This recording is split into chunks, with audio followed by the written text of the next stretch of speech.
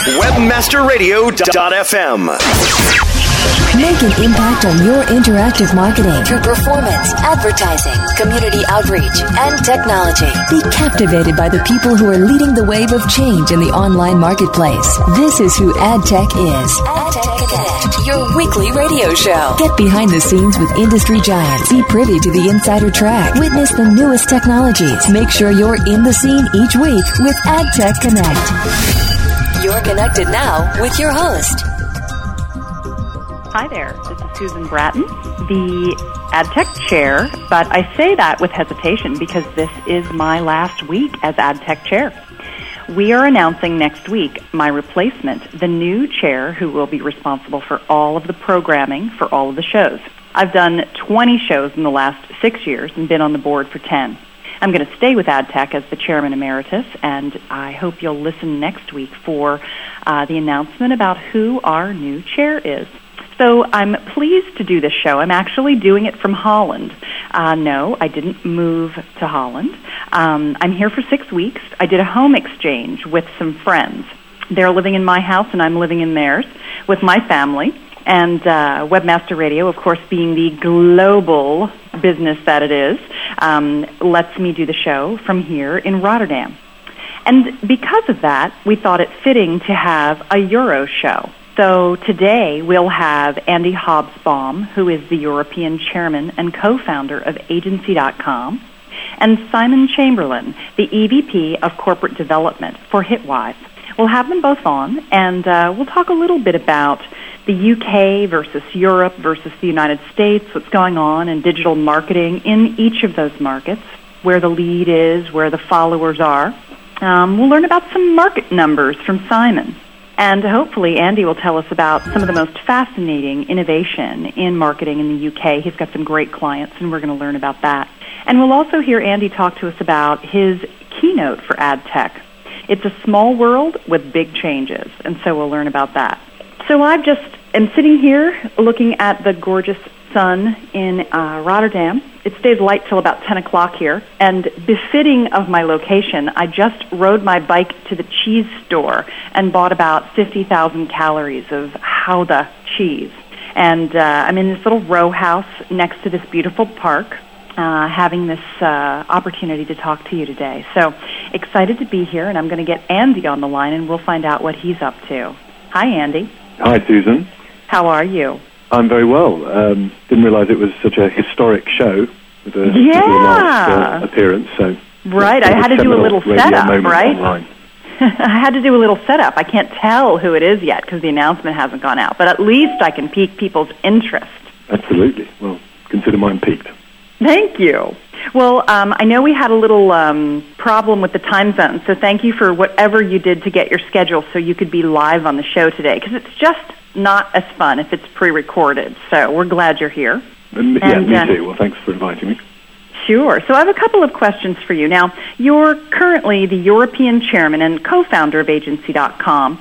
And just for the listeners who might not have had the luxury of meeting you when you've come to the States or listening to you speak at last year's AdTech London, you're really a pioneer of the UK internet industry. I know you got a special Lifetime Achievement Award last year, and you've been recognized as one of the most 100 influential individuals who have contributed to the development and growth of e-commerce and the internet in the UK.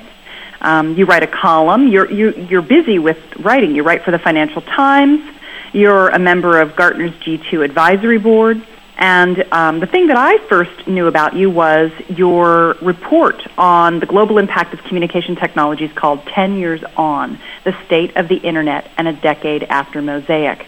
And I think you can still get to that at agency.com/10yearson. Right. And you founded Agency.com UK 12 years ago. Was it called Agency.com then, or was it a different company and you were acquired? How did all that work? It was a different company, and in fact, it was originally called Internet Publishing and then became Online Magic, which is probably best known for, which was a joint venture with DDB Needham in the UK. And I was in New York, and we very ambitiously decided to expand internationally when there were four of us. So I had President North America printed on my business card when it was just me, so I could impress my mum. Oh, well, we've all started out that way. Yeah, exactly. And we ended up being, I think we were the first international web production agency. And we ended up becoming part of Agency.com's network in about 97. So in a sense, I suppose I probably co-founded the European arm of Agency.com, would be fairer to say.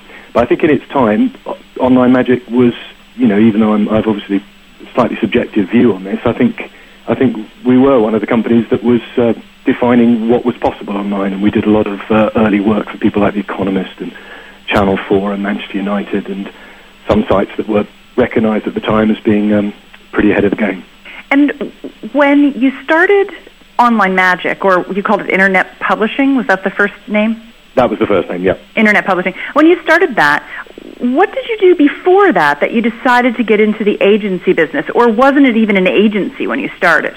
It wasn't actually an agency. I mean, I have absolutely no professional qualifications whatsoever to sort of be in this business particularly. It was pure serendipity. I sort of travelled around the world as one does in younger days, and ended up being in a spectacularly unsuccessful band for a few years. And when the sort of small record deal ran out, I had to get a proper job and ended up in a publishing company that published computer magazines and titles. And they ended up doing a joint venture with a couple of guys which became Internet Publishing. And it was definitely one of those, it's very cliched, but one of those epiphanous moments where when I saw the first website go live, this was just at the end of 94, so not too long after Mosaic had been released. It just was an amazing moment. I was completely seduced by this idea of seeing a world of connectivity sort of manifested visibly in front of you, and it was tremendously exciting. So I was hooked from that point on, and ended up being part of this company that, as I say, sort of went to New York as well as London, turned into an agency, because inevitably at some point we were publishing the first, I think it was the first, certainly European e-zine at the time, PowerPC News, about the PowerPC, which was obviously big at the time. And then somebody asked me when I was in New York whether we built websites, to which I, of course, said yes, and then scrambled around figuring how we would actually do that for a commercial customer. And so we sort of became a web agency by default, really. And, well, it makes sense. If a customer asks you if you can do something, to tell them yes and figure it out. When you started, you were building websites. Your business now at Agency.com UK, what percentage of it is site-side versus, say, more advertising related? What's your mix now? It's probably about 50-50, I would say, and it's trending more towards the campaign marketing related side of things, or advertising, if you like, although perhaps more holistically than advertising, sort of marketing in its most general sense, from emails to plasma screens in store and various things like that. And I think also the character of the web development is changing generally. I think what we're seeing across the industry is this idea that it is one customer journey that you're trying to help choreograph. And so a website is really part of that journey and shouldn't be thought of as distinct from campaign activity. So in some senses, website developments are becoming more sort of organic extensions to ongoing marketing activity rather than this capital-intensive design and build as a project, which then sort of disappears out of sight. And would you say, I remember certainly for the first 10 years that most marketers spent the bulk of their budget on their website. But now you see that there's a website budget, and that, of course, there are microsites and landing pages and custom areas and all kinds of things, but that there are more and more marketing programs and budget being driven against the outreach, not just the site side. Definitely. I mean, I think generally what's happened is in the early days, people really didn't know what it was they were buying as clients, and I think a lot of agencies didn't know what they were selling. All both sides understood is there was something going on to do with the internet and customers, and a website was a representation or a manifestation of your business you needed to have. And the budgets, I think, were coming out of probably it was more seen as a capital expenditure. and it was involved with sort of IT and engineering and operations. And marketing wasn't really part of that mix, or if it was a very one part of a much larger overall body of people or governance team, if you like. And I think what's happened more recently is that people have understood the internet still, I think, many things, but one of those is a channel to market and a marketing channel. And as such, the marketing departments have really taken over the programs online because it so clearly is part of their remit. It is about connections with customers and getting them to change behaviors and develop greater affinities with your brand and tell other people about them and so on. So I think the emphasis has rightly shifted to a marketing one because it is actually the front leading edge of a business and how it connects with its customers, and it's perhaps less about the sort of back-end engineering parts, even though they're still important. I think those perhaps are existing more in the IT departments and places that perhaps don't touch the customer so directly. And how big is agency.com UK? How many people do you have there? It's about 130, I think. Wow, it's a big group. There's a lot of outstanding hires that I'm sure every agency has at the moment, so that number may change, plus or minus a few, but there's also usually some people on longer-term contracts included onto that as well. So maybe 100, 140 people in the building, of which 130 are sort of full-time staff. And what is the one job that you're just having a heck of a time filling? You've got a live show here. Maybe someone will hear it and give you a call. Well, that would be marvelous. They're most welcome to. I think it's across the board, really. What's happened in the industry is because of the crash that happened around 2000, as we all know, people, I think, bailed out of the industry and sort of went back to perhaps more traditional careers. And so there was a bit of a skills gap where people weren't, on the whole, sort of plying their trade in interactive marketing all through that crash. But of course, conversely, consumers were carrying on using the internet as never before. So what we have now, once the online market sort of exploded again, I suppose, post Google IPO onwards, there's actually a gap in skills of people who have a really deep amount of experience. There's quite a lot of people around who've been in the internet in the last few years, but not so many around who have a wealth of experience. And as you know, with any kind of client service business, you also need some very experienced older heads in there. So that's I think, the skill gap would be across all departments, but the more experienced people would be, I think, in shorter supply.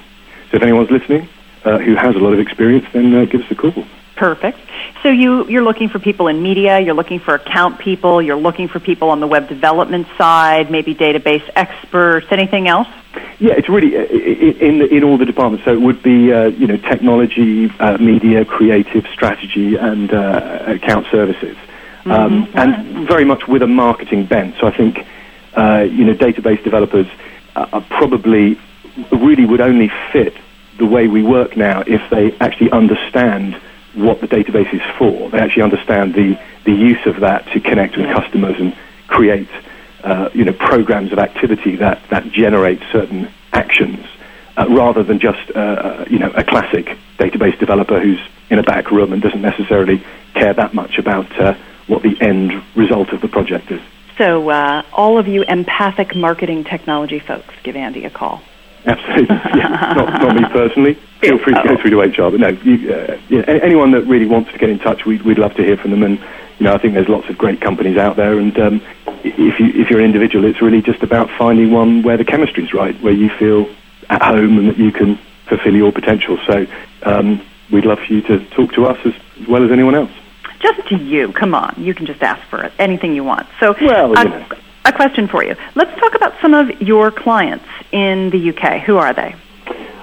We have a nice range of clients over here. I suppose some of the larger ones are people like British Telecom, British Airways, Ladbrokes.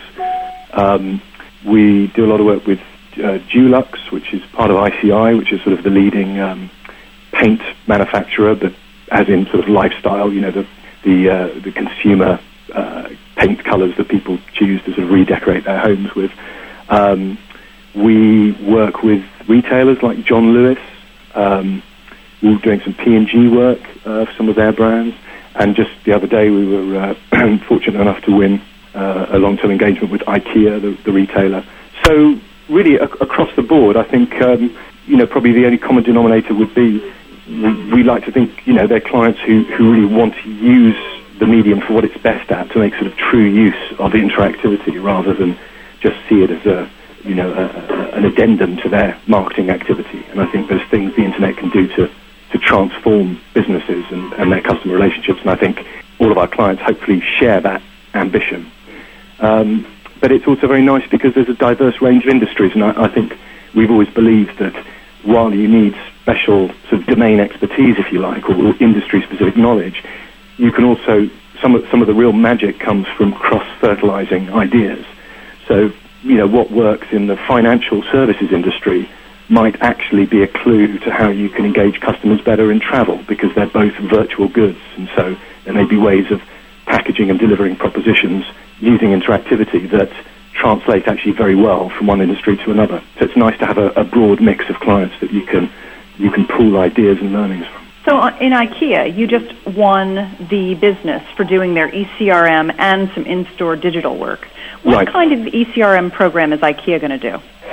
Well, of course, that one's perhaps a little early to talk about, and it'd probably be better to talk about some of the other clients, just simply because I'm not entirely sure what's sensitive and what's not. But I think what one can say is simply that, like any business, they're interested in using the assets they have, their own media, if you like. IKEA, like a lot of people, have a vast amount of points of connection, of touch points, if you like, or places where customers encounter their brand that's completely within their control. It isn't something they have to actually purchase from third parties. It's media that is theirs. And in their case, that includes things like plasma screens in their stores. So the idea of trying to build a program that actually, creates a relationship with customers over time and actually makes use of the media at their disposal, as well as external media that they can purchase, is a sensible and smart thing to do. So we'll be helping them try to figure that out. So I'll throw you a couple of softballs. What do air horns and chili dogs have to do with British Airways? Well, I believe that that's part of the Wimbledon etiquette campaign that we did, where we're trying to encourage people perhaps not to indulge in the practices they might take part in at a raucous American football game, for example, when they're sitting next to somebody with a big hat and eating strawberries and cream on a hot Wimbledon day. So the idea is, there are certain do's and don'ts in Wimbledon, and the promotion for British Airways gave people a lexicon of etiquette that they could refer to make sure that they behaved with impeccable decorum when they were over on our shores. And what are the most popular paint colors in the ICI paint product campaign? What's the hot color in London these days? A very interesting question, and one that I have absolutely no idea of the answer, which, of course, has nothing whatsoever to do with my personal passion for the brand and the client. But I think I'm a little too distant from the actual day-to-day of that particular activity to be able to answer. But it's probably something like, rock candy, or one of these names that you're not actually quite sure what color it associates with, but sounds good. Exactly. Well, we always have a lot of agency.com people from all over your offices. You're in Amsterdam, Brussels, Chicago, Dallas, London, New York, and San Francisco, and we're constantly sifting through your talent pool to find interesting people to speak at AdTech. As a matter of fact, in 2 weeks at AdTech Chicago, Chris Bowler, the VP of Media and Search, is helping me out by managing a panel on domain names called Domain Power, the value, tools, and trade of domain names, because more and more marketers are understanding the power of owning a lot of domains in their business. And then also David Baker, whom I think you know, he's the VP of Email Marketing and Analytical Solutions. He's doing an interesting new session. We're not just talking about web analytics in a bucket anymore, and we're not just talking about email marketing metrics anymore. We're merging those to understand how the metrics you get from your email marketing can work in conjunction with things like your web analytics to keep shopping cart abandoned slower, increase revenue, do a lot more remarketing. So we've got two good people coming up in Chicago, and then you are our headliner for AdTech London in September. Your keynote is called Small World, Big Changes for Consumers in an Interactive Age. Can you give our listeners a little tickler about your keynote and why you came to this conclusion? Sure, I'd be happy to. Just one thought, actually, when you said about owning domain names, it just struck me that I think recently somebody pointed out there's a couple of campaigns in the States, so you guys would probably know more about this than I would from over here, where they started to advertise, rather than the domain, the actual search term itself, which I thought was quite an interesting movement. So that in some ways I wonder whether domain names are actually becoming less valuable because it's your findability, it's the words that people use to find you on Google, which are actually more valuable than what you happen to be called. But anyway, I'll leave you and Chris to sort that out on your panel. The AdTech talk is really, I mean, in some ways it's quite, it's about things that I'm very interested in and sort of passionate about and thinking a lot about, and so hopefully other people will find them interesting too. But it's trying to make sense of what's going on the internet at the moment, and I suppose Web 2.0 or Web 2 it seems to be the term everyone's coming up with, even though there are so many different definitions of what that is that it's almost meaningless. But I think we're all aware there's something going on, and it's whatever you want to call it, whether it's Web 2.0, whether it's a second kind of social phase of the internet, and a lot of the talk about it and the chatter and the analysis, I think, to me, focuses on perhaps more surface level activity. What campaigns are launching, what new technologies are coming out, what people are doing day to day. But I think it's very interesting if you can step back and perhaps see things with longer term consequences. So what are the actual long term trends of human behavior that we can start seeing online? What does that tell us about consumer psychology in the long term?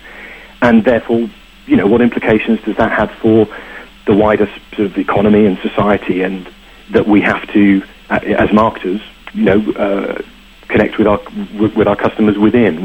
Our campaigns have to exist within a certain type of society and within a certain kind of economy. And what is that going to look like?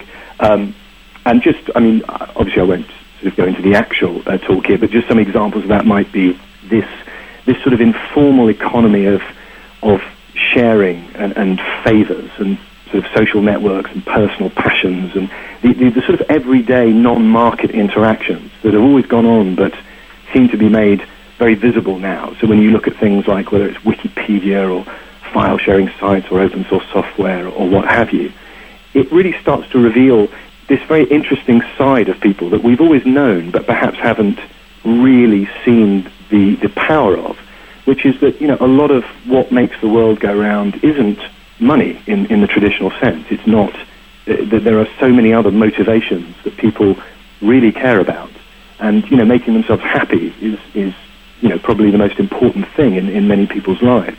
And so I think a lot of the rules about the way that products are brought to market might change as a result of that, trying to tap into this consumer psychology, this way of people wanting to express themselves and to share things socially and to create and to have brands help them do that and be useful and meaningful in their lives, but really understanding that these are the things that get them out of bed in the morning.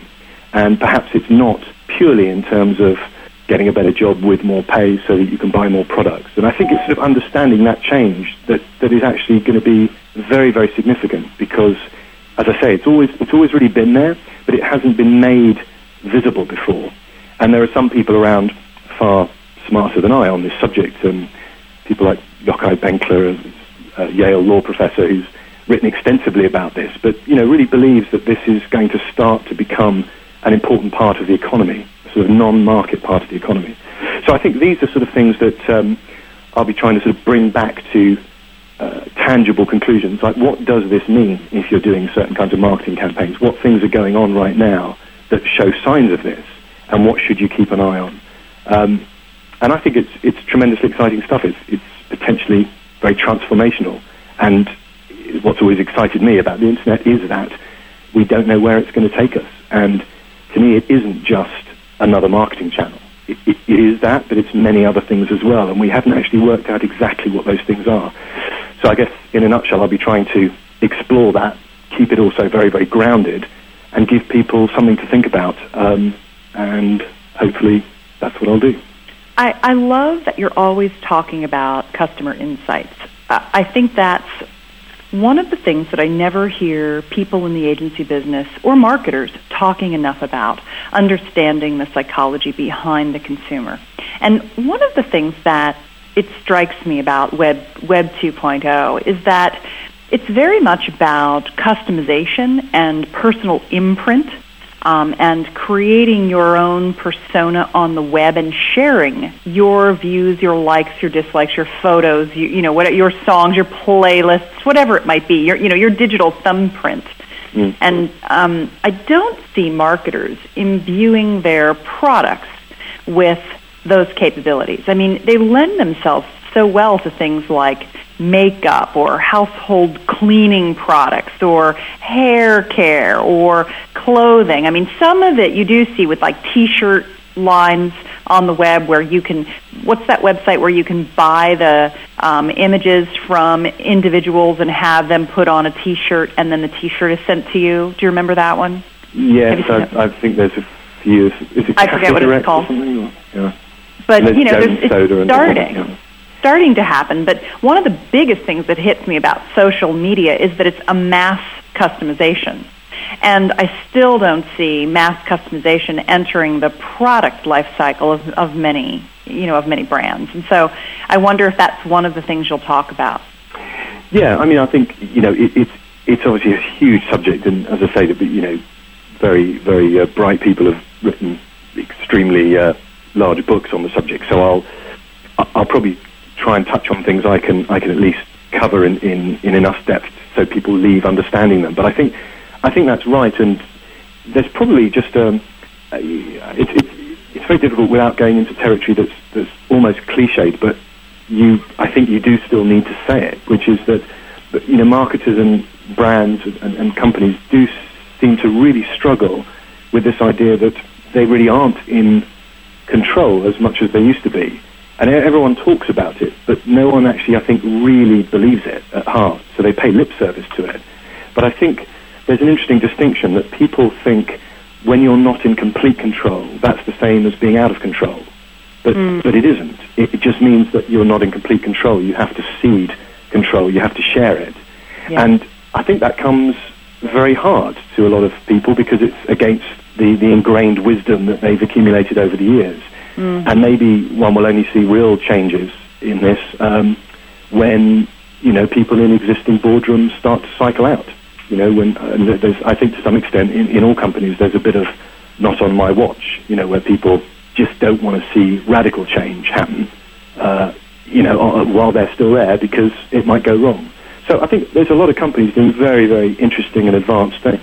But perhaps that's why people aren't taking advantage of some of the seemingly obvious trends and things that customers are asking for as much as you might expect them to. Well, Andy, you're not going to believe this, but our time is up. That went so fast. I can't let you go without saying something and asking something. Saying something that I wanted to make sure that everyone who's tuned in today knows is that the reason that you're the keynote has nothing to do with the fact that you're the European blah-de-blah and co-blah-de-blah of agency.blah-de-blah. It's because Andy was the best speaker of the 125 speakers at AdTech London last year. When you got up on that stage, you lit that bad boy on fire. And so I think I walked up to you right after that and said, you were fantastic. Will you come back next year and will you do a keynote? And so I just want to thank you for preparing some unique perspectives for the London show for us, because anyone who comes and listens to you is in for a treat. My last question is, what was the name of your band? Well, thanks for ending with a question, so I don't have to respond to that glowing tribute. But thanks very much. And obviously, being British and self-deprecating, I couldn't really engage with those nice comments anyway, even if I wanted to. The name of the band was Tin Gods. Tin Gods. Tin Gods. Tin. Yeah. And I don't think there's much evidence of them. I did post a little clip of a couple of excerpts of a couple of videos we did from the 80s on YouTube. So I think if you search Tin Gods on YouTube, you might find an example of some very dodgy hairstyles.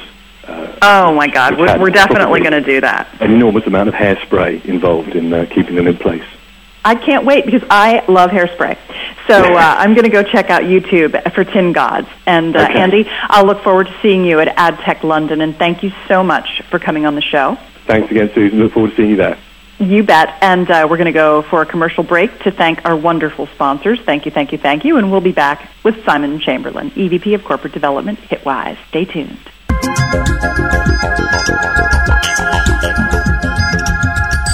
Sit tight and don't move. AdTech Connect. We'll be right back.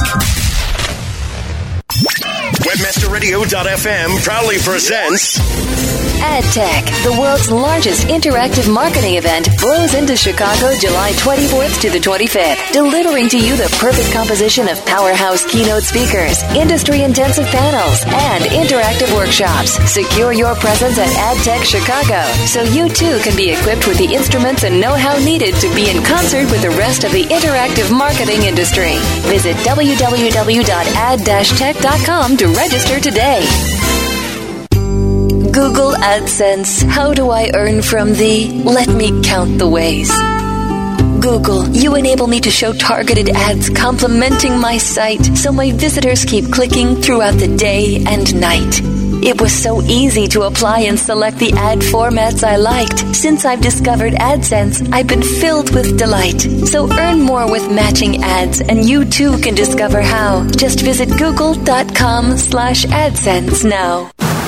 3 a.m. traveling to a conference in Oklahoma City. Steve Talbot's Ford Escort radiator hose bursts near the town of Hooker. He types Hooker, Escort, Hookup into another local search engine's one-box search. He has a great time that he can't expense. TrueLocal.com. 2 boxes, 1 click, great results. Admit it, you've been working way too hard this year. Targeting traffic, optimizing your search engines, evaluating domains, and let's not forget long hours in traffic just to spend quality time with your family. Now imagine yourself in a lush tropical paradise, surrounded by the sights and sounds of tropical island music and fun, along with all of your friends in the B2B marketplace. Well, pack your bags and come down to Search Bash, Jamaica. WebmasterRadio.fm invites you to a weekend of island bliss. Webmaster Radio presents Search Bash Jamaica, September 15th through the 18th in Negril, Jamaica. Log on now to searchbash.com and sign up today. You know how big our Search Bash parties are. Now imagine a fabulous, all-inclusive, fun-filled weekend in a tropical island paradise. Rooms are filling up fast, so sign up now. Webmaster Radio presents Search Bash Jamaica, September 15th through the 18th in Negril, Jamaica. Don't miss out. Log on to searchbash.com now.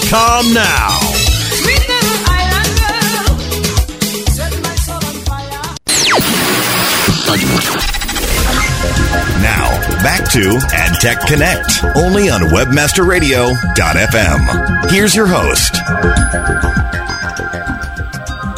This is Susan Bratton, the AdTech Chair, and welcome back to the show.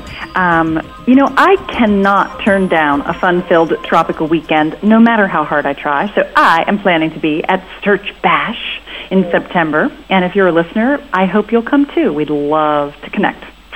Let's see. We have Simon Chamberlain on. Hi, Simon. Hi, Susan. How are you? I'm fantastic, thank you. I'm full of Gouda cheese and bike riding and having a great time staying up, having dinner at 9 o'clock at night in the sunshine.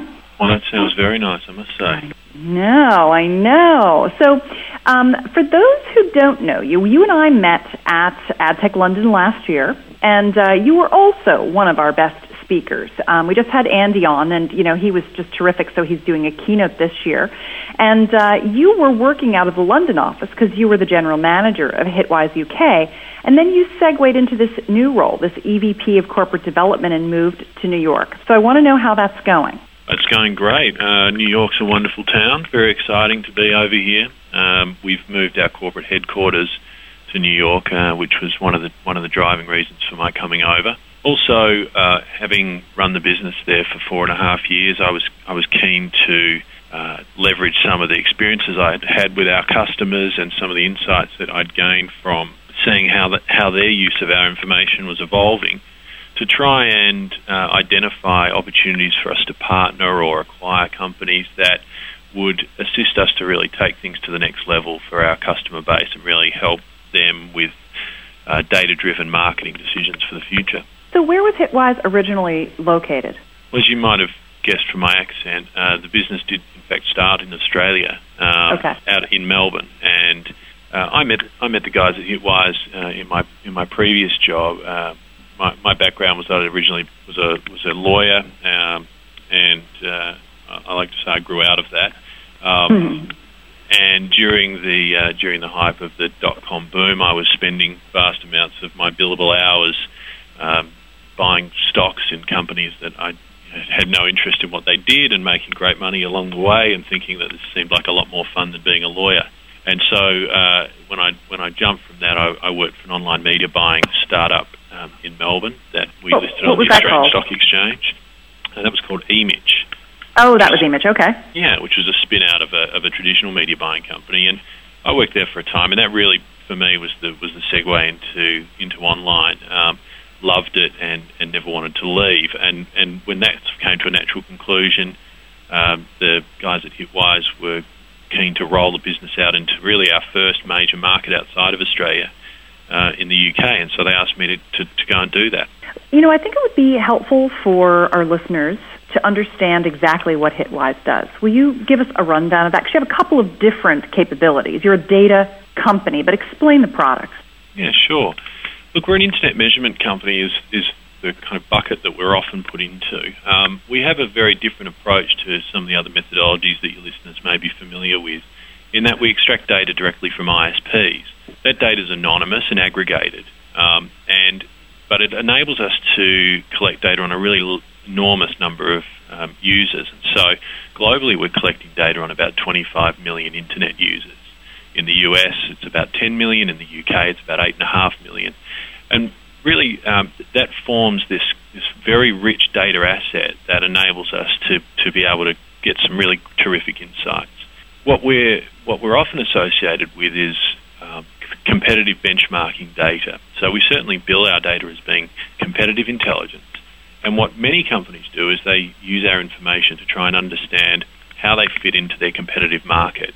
Because of the breadth of our sample, we're really able to get into niche industries and help companies that are in those industries to understand where they fit. But really, that ranking part is only a simple part of the overall insights that can be created from the information. And what we're really excited about is our ability to help our clients who are marketers in the kind of Fortune 1000 companies, help them to inform their online marketing decisions by reference to their competitive landscape and by what's going on in the market. And so specifically we help our clients with their search marketing campaigns, their affiliate marketing strategies, their online advertising strategies, and we're really trying to lift the knowledge that they have about what is actually happening in the market so that they can make smarter decisions. So going back to the competitive intelligence service, the benchmarking and the ranking, give us a specific example of an industry category like airline or quick serve restaurant or whatever one you want, and explain to me what the data is that you deliver. Sure.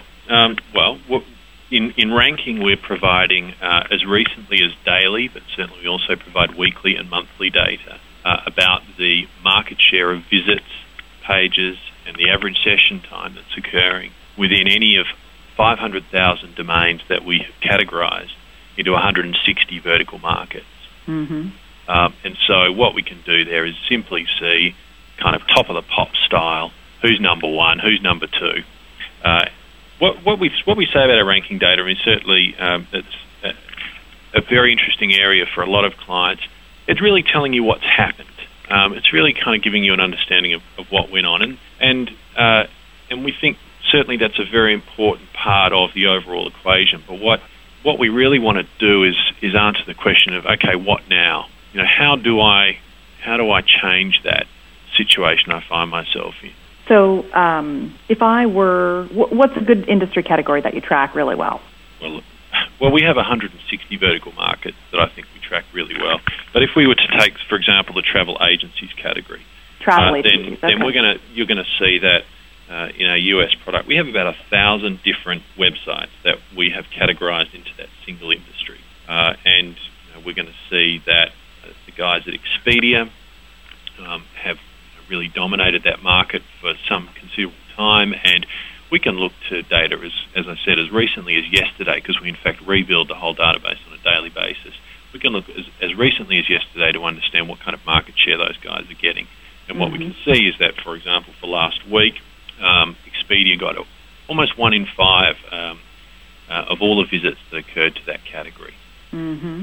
And the way that we're doing that, as I mentioned, is actually sitting at the network level. And one of the things that's interesting about that is that as we move and as convergence starts to occur, the amount of media and entertainment that is being driven via over networks continues to grow. And what Hitwise has really done a great job of, and what's exhibited by the ability to build this data on a daily basis, is that we can sit on any network in the world. We can extract anonymous aggregated information from that and be able to turn that enormous amount of data into a palatable, summarized view that we hope is going to help marketers to make smart decisions about what they do. Do you pay the ISPs to get that data? We have a mixture of relationships we have with the ISPs, but in broad terms, they're our suppliers. So yes, oftentimes there's a commercial relationship.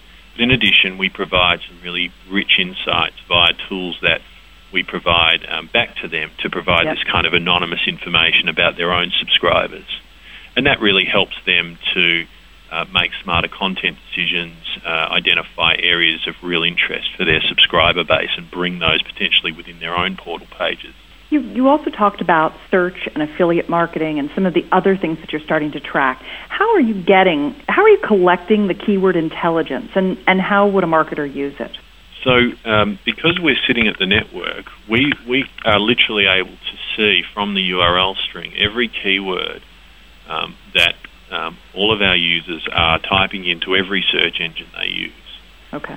And what we do then is we actually marry that event up with the site that we see visited immediately after. What that enables us to do then is to associate that keyword with a successful visit to the website. So if we, that really opens up a bunch of insights. For example, we can see what proportion of all of Expedia's visits, for example, come from the keyword travel, a very broad branded term, and one that helps us to understand the kind of strategy that those guys might have in relation to their paid search marketing. But what it can also do is start to give us an insight as to the proportion of terms that really come from branded terms. And, Bill Tanser, who's our guru of all things data, recently talked about branded terms accounting for around 75% of all the successful search terms for different sites on the web. And so, that really has changed and has increased year on year, indicating that the value, the ever-increasing value of having a recognizable brand and ensuring that anybody that's looking for that brand is able to find your website. And so when you sell your data to your customers, what's the typical pricing? Pricing really varies, and it varies dependent on on a couple of different things, on the tools that you select, on range of categories that you're interested in, and in terms of the number of user licenses that you're after.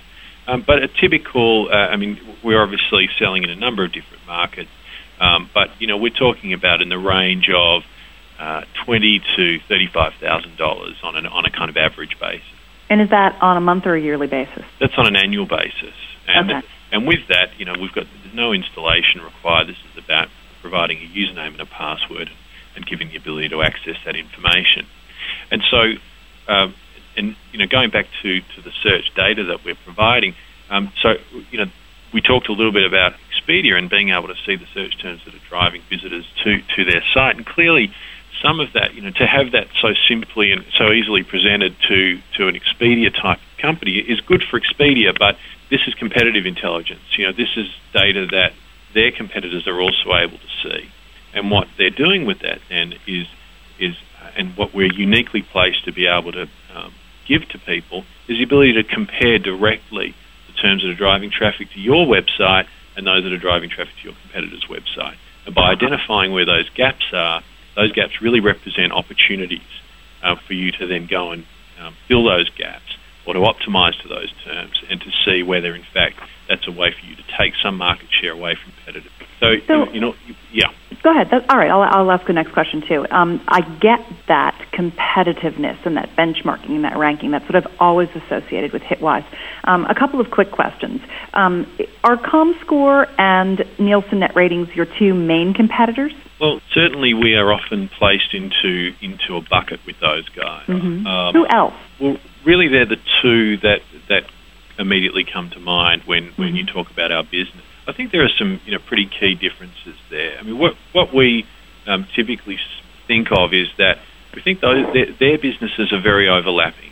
So ComScore and Nielsen overlap quite heavily with each other. Yeah. They have very little overlap with us. I mean, we in fact, with many clients, more so in the US than in other markets, we're often complementary and run alongside those guys. Their focus has been traditionally on agencies and large publishers. And that's a symptom or a factor of the methodology that they apply, the smaller sample that they are working with, and the nature of the data that they present.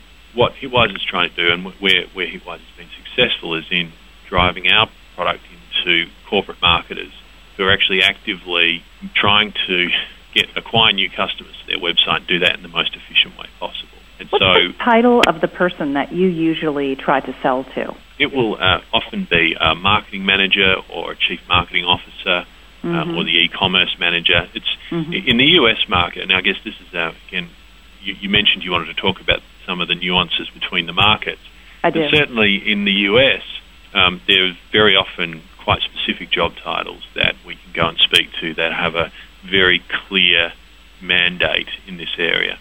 In the UK, at least when I started the business out there, it was often a time where you were speaking to someone whose responsibilities perhaps spanned both online and offline.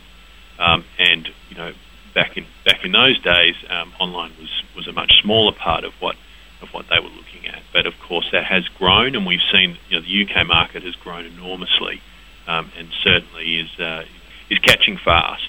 And in our other markets, for example, in Australia. Again, I mean, a similar story is still there, really, with many businesses still relying on a single marketing person to really manage their whole business, including what's happening online. So, are there any kinds of freebie pieces of research that Hitwise publishes? Do you do any kind of monthly data that you publish or anything like that? I think probably the best. I don't want to be doing a plug here, but I think one of the best places for that is our blog. Our analyst team produce some fantastic insights via our Hitwise blog, which is at blogspot.hitwise.com, I believe. No, I'm going there now. No, blog. I didn't know about that blog, and I don't think it's very well called out on your site. I didn't find that when I was doing my research on you. See, that is interesting. Well, I will certainly feed that back to the guys. We've with some good links from our people like John Battelle. It certainly seems to be raising its profile. But just to get the URL quite right, it's weblogs.hitwise.com. I got it. It is on the homepage. I just missed it somehow. Yeah, no. Well, we must raise that profile, Susan. Good tip. So what you do is your analysts publish a lot of little data points on your blog. Is that it? That's how we get the freebie stuff? Okay, and I see you have RSS feeds, so we can sign up that way. Absolutely. Okay, so that's a good way to get some data. That's awesome. And then you have a lot of white papers too, like the thing you were talking about, best practices for search engine brand management. That would probably be a good one to get too. Absolutely, and so periodically we will be publishing these via hitwise.com, and we would obviously encourage people to look out for those, and we often will publicise those in many other places as well. Mm-hmm. And so, what's your sense based on you're in a data company? You read your blog, hopefully every once in a while. You're on sales calls. You're doing deals. You're just kind of grokking that data flow. What are some of the trends that you see in the marketplace? Well, I think I was looking back at the presentation that we did together at AdTech last year, and I think many of the sort of if you recall, it was about predicting what was coming. I think many of those predictions that we discussed at that time have sort of panned out over the course of the year. One of the areas that we've seen kind of continued dissatisfaction with is around web analytics in terms of people's own site analytics, and that kind of goes to the fact that we're finding that time-poor marketers are needing to utilise multiple platforms to do multiple things, and I think it's a recurring theme that we're certainly going to see some sessions about at AdTech this year in September in London, and one that certainly we're very interested in. And it was really the idea that on the one hand we have a really unique data asset in the competitive intelligence that we hope helps to drive a lot of the decisions that these online marketers need to make, but also in identifying that site analytics as a tool and also bid management would be really useful links from and integrations into the Hitwise information. And so earlier this year we acquired a small company called Hit Dynamics, which had a smart piece of technology that really integrated those two things together. And so what I've been doing a lot of work on over the last 6 months is really working very hard in a bit of a bunker, trying to bring the Hit Dynamics platform up to a good standard that is really driving insights in a similar way that Hitwise can do, but from a site analytics standpoint. And what we will be releasing this quarter is a blended tool that integrates that site analytics and bid management tool into, or rather integrates Hitwise data into that site analytics and bid management tool. And we think that'll be the first time, certainly a world first on that front, and we're very excited about the excitement about that product. Can you give me a really specific example of the kind of data that I would see? Let's stay with the travel vertical. If I'm with Expedia, what will this blended data reveal? So if you are the online marketer, maybe the paid search manager at Expedia, what we'll be doing is pushing through to you on a daily basis fresh ideas about online marketing opportunities that you should be looking at, whether it be search terms, affiliates, or online advertising opportunities. We will then give you the ability to evaluate those opportunities so that you can actually get to a point where you can make a decision about whether or not you want to execute on those. We'll then provide you with the implementation platform. So through the bid management tool, for example, you'll be able to go and, in fact, place your advertising against the search terms that you've decided you want to buy. And then at the back end, once you've done all those things, you then need to understand the effectiveness of those campaigns. And what the integrated reporting suite will do will be that it will allow you to understand in real terms the relative, both the site side view, so how much revenue did you make, how many visitors did you bring, how many pages were generated from your marketing activities. But you will, in one view, also be able to understand contextually what that meant for your market. So what did that do to your market share? What did that do to your competitors' market share? And to see all that in the one view will really be where the power lies. Got it. I know that at AdTech New York, I think it's Bill Tanser that's going to be talking about exactly how that tool works in a paid search session. Yes, I think that's correct. Yeah, I think it's Bill. Good. So we've got that covered in more detail at an upcoming show. Indeed.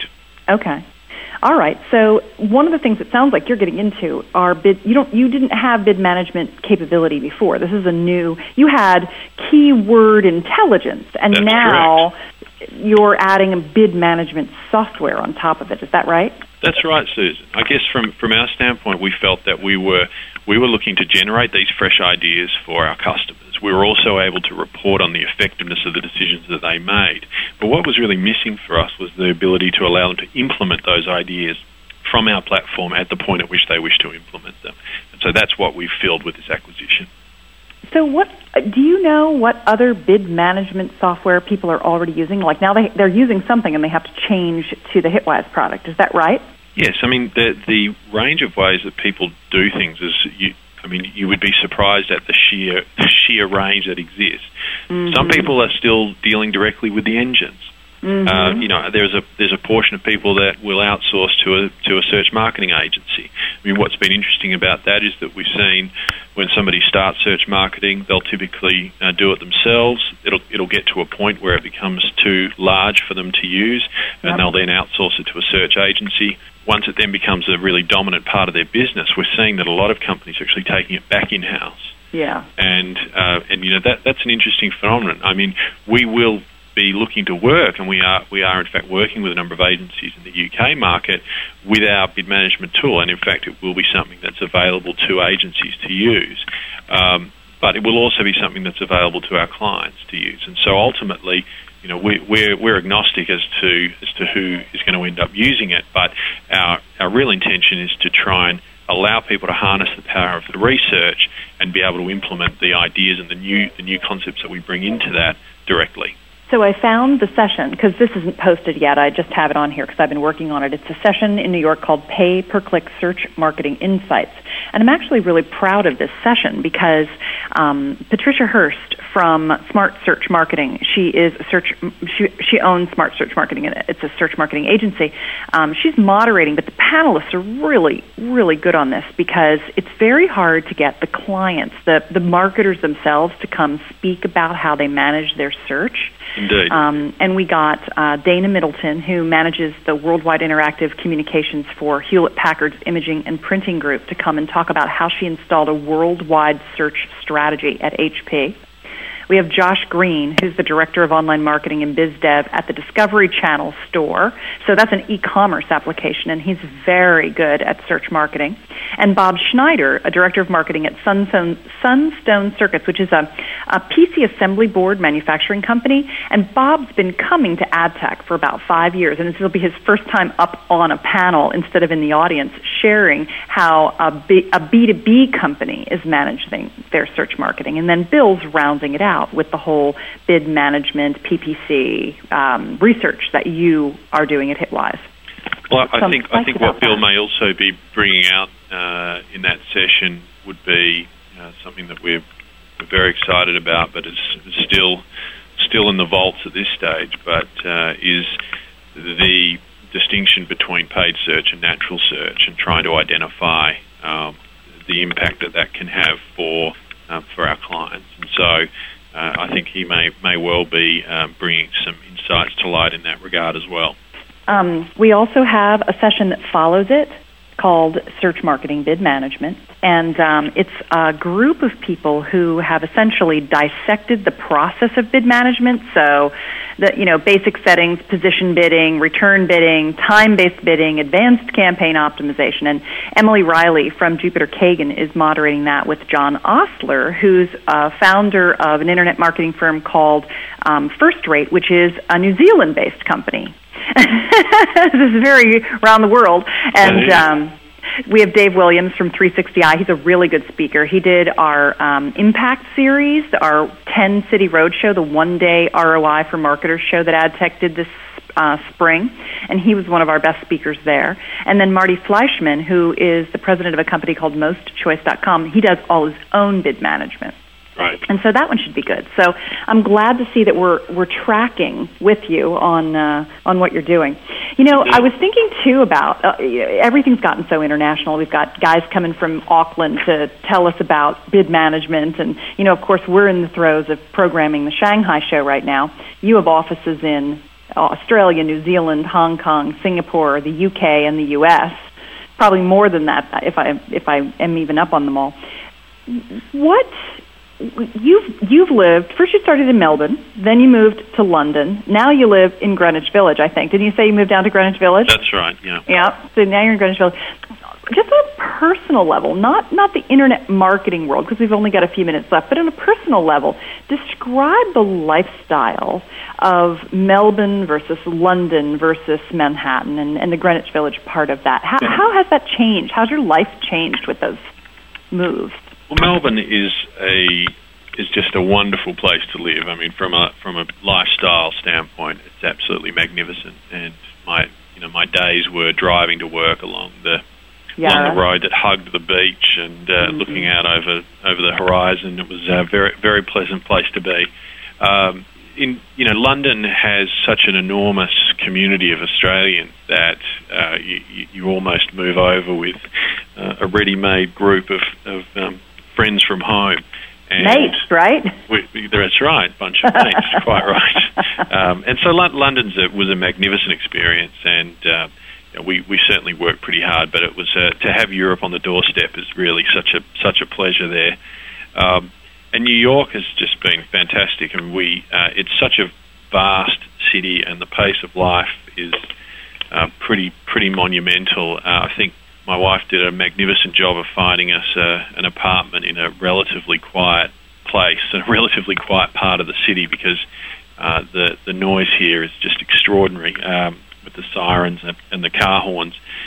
So we've been very fortunate in that, and we live in a beautiful area with incredible restaurants and bars all around us, and so we're very much enjoying it. And on a professional level, New York is just a fantastic place to be. So it's been a real blessing to be able to move around this way, and we're trying to maximise our enjoyment and the benefits we get from it as much as possible. And so, where do you think you'll end up, Simon? I think ultimately, both my wife and I have a lot of family back in Melbourne, and so I think we'll be back in Melbourne at some point. But I think there's little doubt I'll be a gypsy for most of my career. So I expect to be spending a lot of time on a plane for the distant future. That's great. Well, I hope that we'll see you at an upcoming AdTech, and I guess the only thing that I'd like to leave with here is any wish that you have for our listeners. You know, people from all over the industry tune in to hear what you have to say, and sometimes people like Andy asked for talent. You know, he's got a lot of open recs he needs to fill, and he's looking for some qualified talent. Are there anything, like you get to go out and buy things. You spend the company's money acquiring. So are there any wonderful little companies or technologies you're looking for, or what would your wish be if you could have one? Well, I think two things. We are certainly very interested in talking to like-minded people who believe that having a multitude of platforms to do their jobs each day doesn't make sense, and for whom technology ought to be able to take research and move it into a decision and then implement that decision and report on it. And so I would be very interested to hear from people that have a similar view of the way that the industry will move and would like to participate in that along the way. And certainly companies that have got a big part or even a small part to play in that process of bringing together research into all of the different opportunities and marketing opportunities that exist, and then providing the systems by which those opportunities can be implemented. We're very interested to talk to them as well. Okay. Well, that's your shout-out to the listeners. We've got a wrap now, so we can get on to the next show. Simon, thanks for coming on the show today. I really appreciate it. It's always a pleasure to talk to you, and I'm glad you're enjoying Greenwich Village. Thank you, Susan. It was a pleasure to talk to you too. And sorry to hear that you're stepping down from the chair, but wish you all the luck in your future endeavours. And I look forward to seeing you at numerous EdTech conferences in the future. You shall indeed, Simon. Thank you. Thanks. All right, well, this is Susan Bratton signing off, and it's been my pleasure to be your host and your chair of AdTech, and you will see me at future shows. I can't ever leave AdTech. I'll be the chair emeritus going forward, and soon you'll get to hear who the new chair is and get to meet them at AdTech Connect. Have a great day.